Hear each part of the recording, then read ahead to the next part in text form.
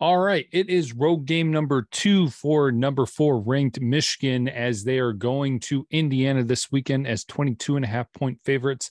Another game airing on Fox and another noon kickoff. Indiana currently finds themselves on a 2-game losing streak, losing road games at Cincinnati and at Nebraska. In those 2 weeks, they have been averaging 22.5 points per game.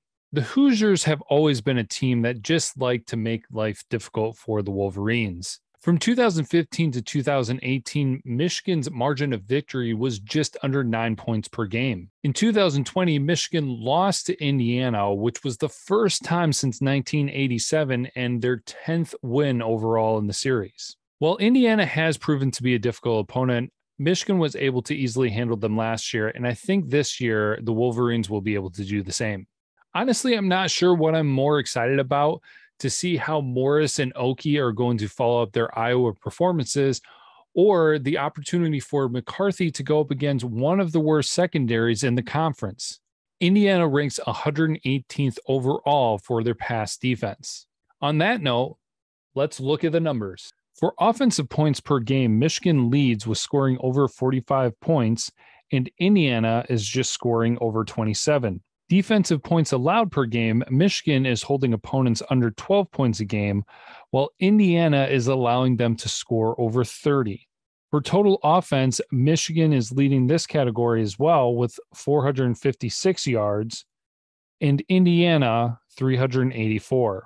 On the defensive side, Michigan has been holding opponents to 252 yards per game, while Indiana has allowed over 420 yards for their opponents.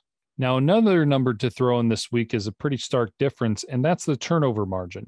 Michigan is +4 on the season, having 2 turnovers of their own and gained 6 turnovers from their opponents, while Indiana is even at 0, but they have 9 turnovers of their own, while they have also gained 9 turnovers from their opponents. So we'll have to see if the Michigan defense can capitalize on that this weekend. Michigan really does appear to be set up for success against opponents such as Indiana, especially when they're on this 2-game losing skid. The Hoosiers quarterback, Bazelak, is getting a completion percentage of just over 52%, and he has 1,394 yards on the season with 8 touchdowns and 5 interceptions. They are a pass-heavy offense, and they've spread the ball around pretty well, with 7 different players getting receiving touchdowns so far on the year. Shaun Shivers is their leading running back with only 345 yards, but he has been able to put up 4 touchdowns on the season.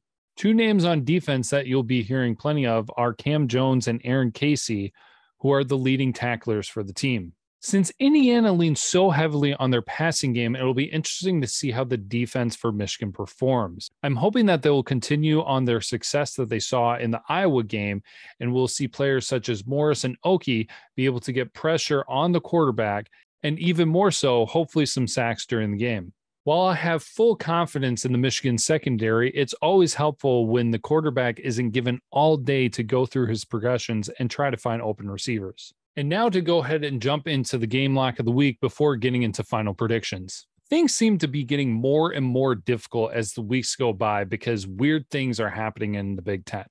So honestly, I'm not sure what direction to go with.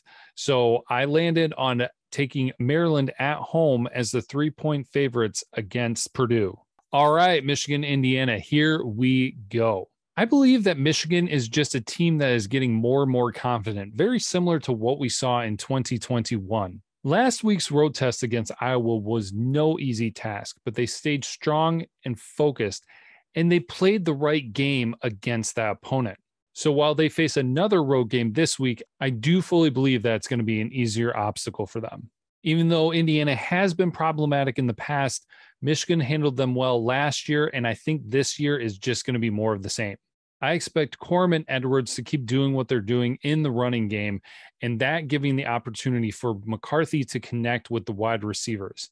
This week, I really do believe that the wide receivers are going to be more active and put up larger numbers against the Indiana secondary.